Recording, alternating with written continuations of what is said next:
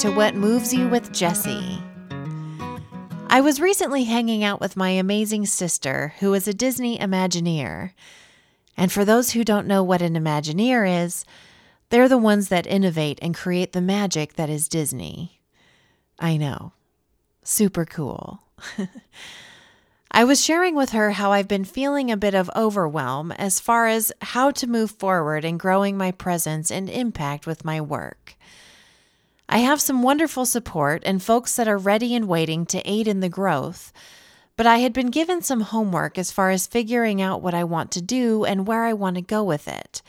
And the task was taking me so far out into the future that I was finding myself fixated in a world that made me go cross-eyed and, frankly, confused. My eyes have since become uncrossed, and I don't feel confused anymore. But I've been reflecting on that experience and thought that that could be our conversation today. Let me ask you, how often do you find yourself fascinated or even obsessed with what's next and with what the future holds? We all do it. Hell, I've been wrapped up in a blanket of future for the last 2 weeks. But I wanted to offer this up to you. By definition, the future is made up of thought. You can't go to a place called the future. You can't hand the future to someone else like a package and say, "Here, you deal with this." The future is completely unknown because we're not there yet. We make it up. I'm not saying that it's a bad thing to be looking to the future, to bubble on what we'd like out of it, or to have goals and dreams.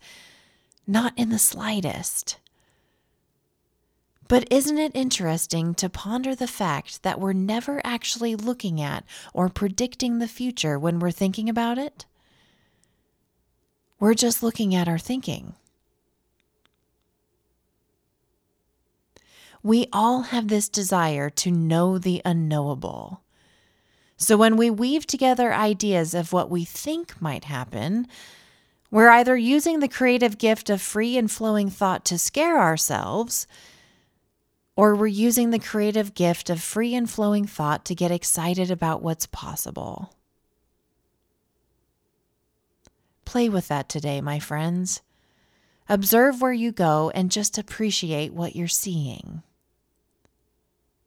Sending love in all directions, and I'll see you next week.